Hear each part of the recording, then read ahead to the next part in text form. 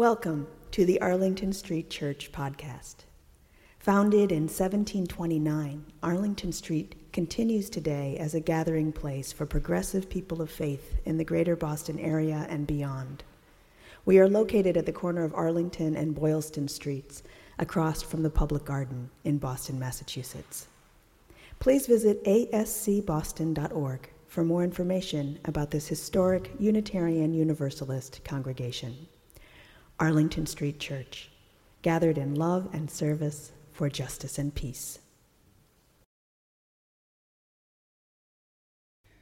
Every morning now, as I stand at the bathroom sink brushing my teeth, I catch my reflection in the medicine cabinet mirror and say out loud, "Good morning, Nana."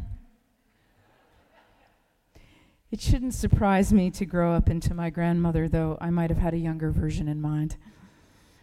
Notwithstanding, I loved her, and it does me good to see her again.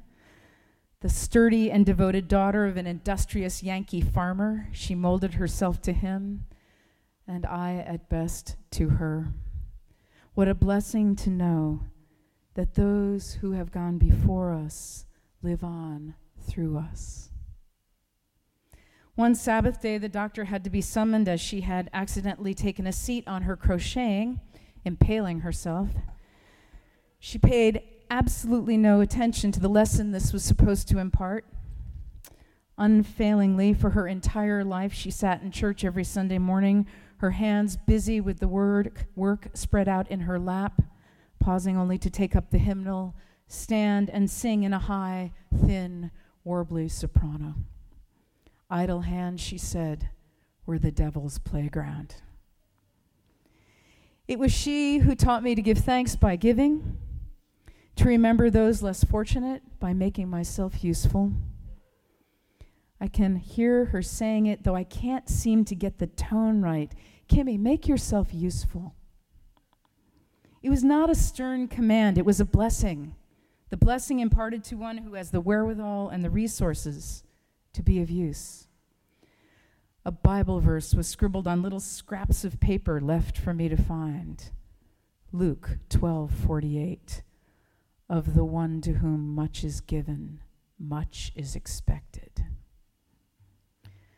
I remember being quite small, standing beside her in my great-aunt Kay's kitchen, where the humidity rivaled the heat, drying ball jars and lids with a dish rag as she and her sister canned fruit from the orchard. I remember pasting her S&H green stamps into the little booklet that came from the grocery store. I remember as her legs began to tire, running upstairs and down for her. I remember reading the fine print for her, opening her prescription medicine bottles, driving her to visit a friend. Kimmy, make yourself useful. I hope you too cherish memories like these, having been invited to be of use, and so coming to know your usefulness. This is a powerful poem written by 29-year-old Audra, who was raised by her single mother, Margaret, in tough neighborhoods in Chicago and Los Angeles. Margaret's signature tagline to her daughter was, "I refuse to let the streets have you." This poem is called Mother Margaret. Words could never describe what that woman has done for me. How she begged, cried, and almost died, all just to make sure that in my youth I'd hold a book and not a baby, that I'd embrace a pen and not a gun, that I'd appreciate the life God gave me and the way God saved me. And she did this alone by herself. This lady's tears kept me clean. Her eyes saw through me. Her arms embraced me. Her hands kept me straight. Her heart gave me faith. And her life gave me life. All so that one day I'd make others see her love through me. Project manager Dustin Wax writes, all of us want to be useful, to feel needed, competent. To make ourselves useful, Dustin Wax recommends that we show up, jump in, solve the problem before us, not the one that led to the one that led to the one that led to this one before us. We should share what we know and give willingly, even if we're supposed to be useful, to be curious, listen and affirm, teach, don't tell, know when to stop, and don't take over. He concludes that what makes us useful is our attitude and making people we help feel better about themselves. Brainline.org hosts a blog written by people living with traumatic brain injury, and in a beautiful piece on usefulness in her new normal, Kara Swanson reminds us that everyone can be of use. Many brain injury survivors write to me believing they are no longer useful, she says. It seems we lose what we were able to do, and suddenly we measure ourselves as having lost our worth, our usefulness. But looking at what we can no longer do, we've been looking at things all wrong. Kara Swanson shares her spiritual practice of looking in on the lives of those who are as crazy busy as she was before her accident and making up ways to make their lives easier. One of them works long days, so I do his laundry, she writes. For another who works long days, I go pet and feed her cat. I'll pick up and drop off lunch for someone too busy to leave work, or take packages to the post office for someone who can't make it there before they close. I try to help busy people with research on new meds they're taking. For a friend who has sore hands sore from arthritis, I open jars. None of this has anything to do with the catering career I lost to my injury, she continues, but while doing any of them, I know I'm not worthless or unimportant or no longer valid. When someone needs me, they sure don't care that I can no longer work a 20-hour day choreographing their wedding. And the best part is, neither do I. I'm helping. I'm vital. And it feels fabulous. For those of us blessed with sound minds, the ante is upped.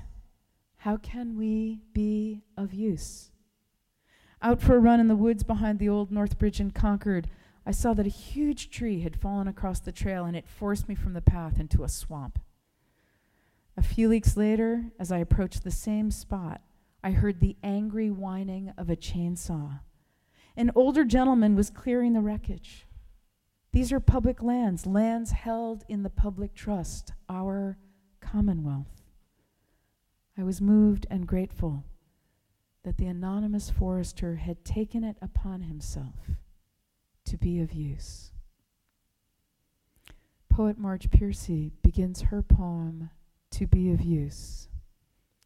The people I love best jump into work head first without dallying in the shallows, and swim off with sure strokes, almost out of sight. They seem to become natives of that element, the black, sleek heads of seals bouncing like half-submerged balls.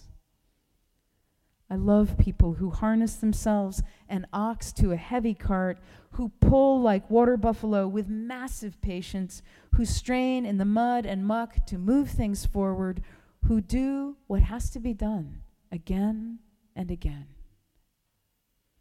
I want to be with people who submerge in the task, who go into the fields to harvest and work in a row and pass the bags along, who stand in the line and hand in their places, who are not parlor generals and field deserters, but move in a common rhythm when the food must come in or the fire be put out. Marian Wright Edelman is an activist for the rights of children and founder of the Children's Defense Fund. Several years ago, she spoke at All Souls, one of our churches in Manhattan, and told the story of a teacher named Jean Thompson and her 5th grade student, Teddy Stoller. I've told this story before, thanks to my colleague Galen Gingrich for this retelling. Teddy Stoller was a mess. He was dirty, and he smelled bad. He had no friends and seemed totally checked out of school. Jean Thompson couldn't find much redeeming about him. Despairing, she pulled his file. 1st grade. Teddy is a good boy. He shows promise in his work and attitude, but he has a poor home situation. 2nd grade. Teddy is falling behind in his work. He's too serious. His mother is very sick. 3rd grade. Teddy's mother died this year. His father shows no interest. Teddy needs help. 4th grade. Teddy is totally withdrawn and in need of psychological help. At Christmas time, all the children brought their teacher nicely wrapped gifts, except for Teddy, who handed Jean a paper bag with an elastic around it. Jean opened each present, and when she got to Teddy's, the students began to snicker. Jean fished out an old rhinestone bracelet with some of the pieces missing, immediately slipping it onto her wrist. She held up her arm, saying, "Isn't this pretty?" Taking her cue, the children quieted down.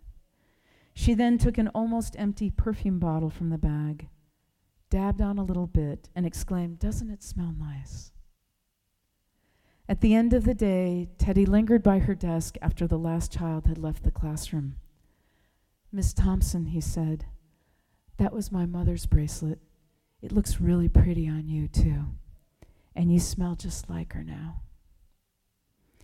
With that, he left, and Jean Thompson put her head in her hands and asked God to forgive her. She vowed to help the children who were falling behind, especially Teddy. She began to tutor him, and by the end of the year, he had caught up with most of his classmates and even surpassed some. Several years later, Jean received a letter. "Dear Miss Thompson, I'm graduating from high school. Wanted you to be the first to know. Love, Teddy." 4 years later, another letter.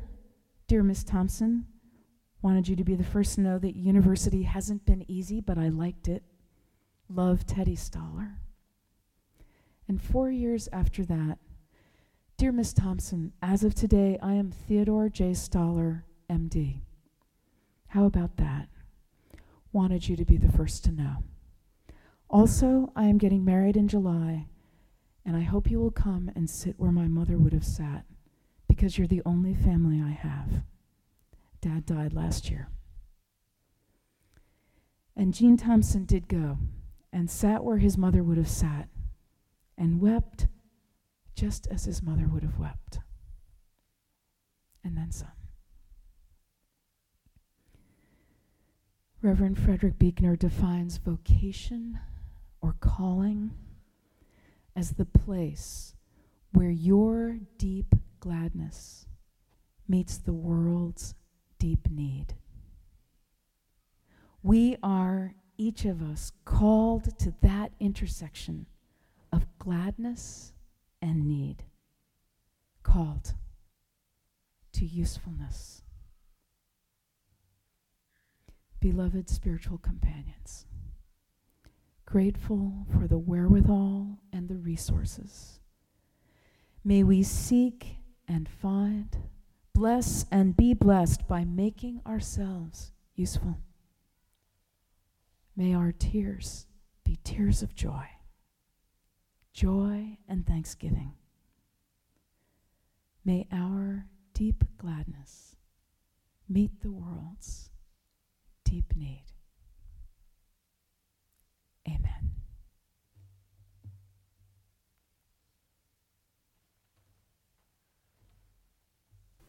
Thank you for listening to this week's podcast. We would love to hear from you via email at office@ascboston.org or through our Facebook page. If you would like to support the good work of Arlington Street Church, please consider a contribution by check in the mail or through our website, ascboston.org.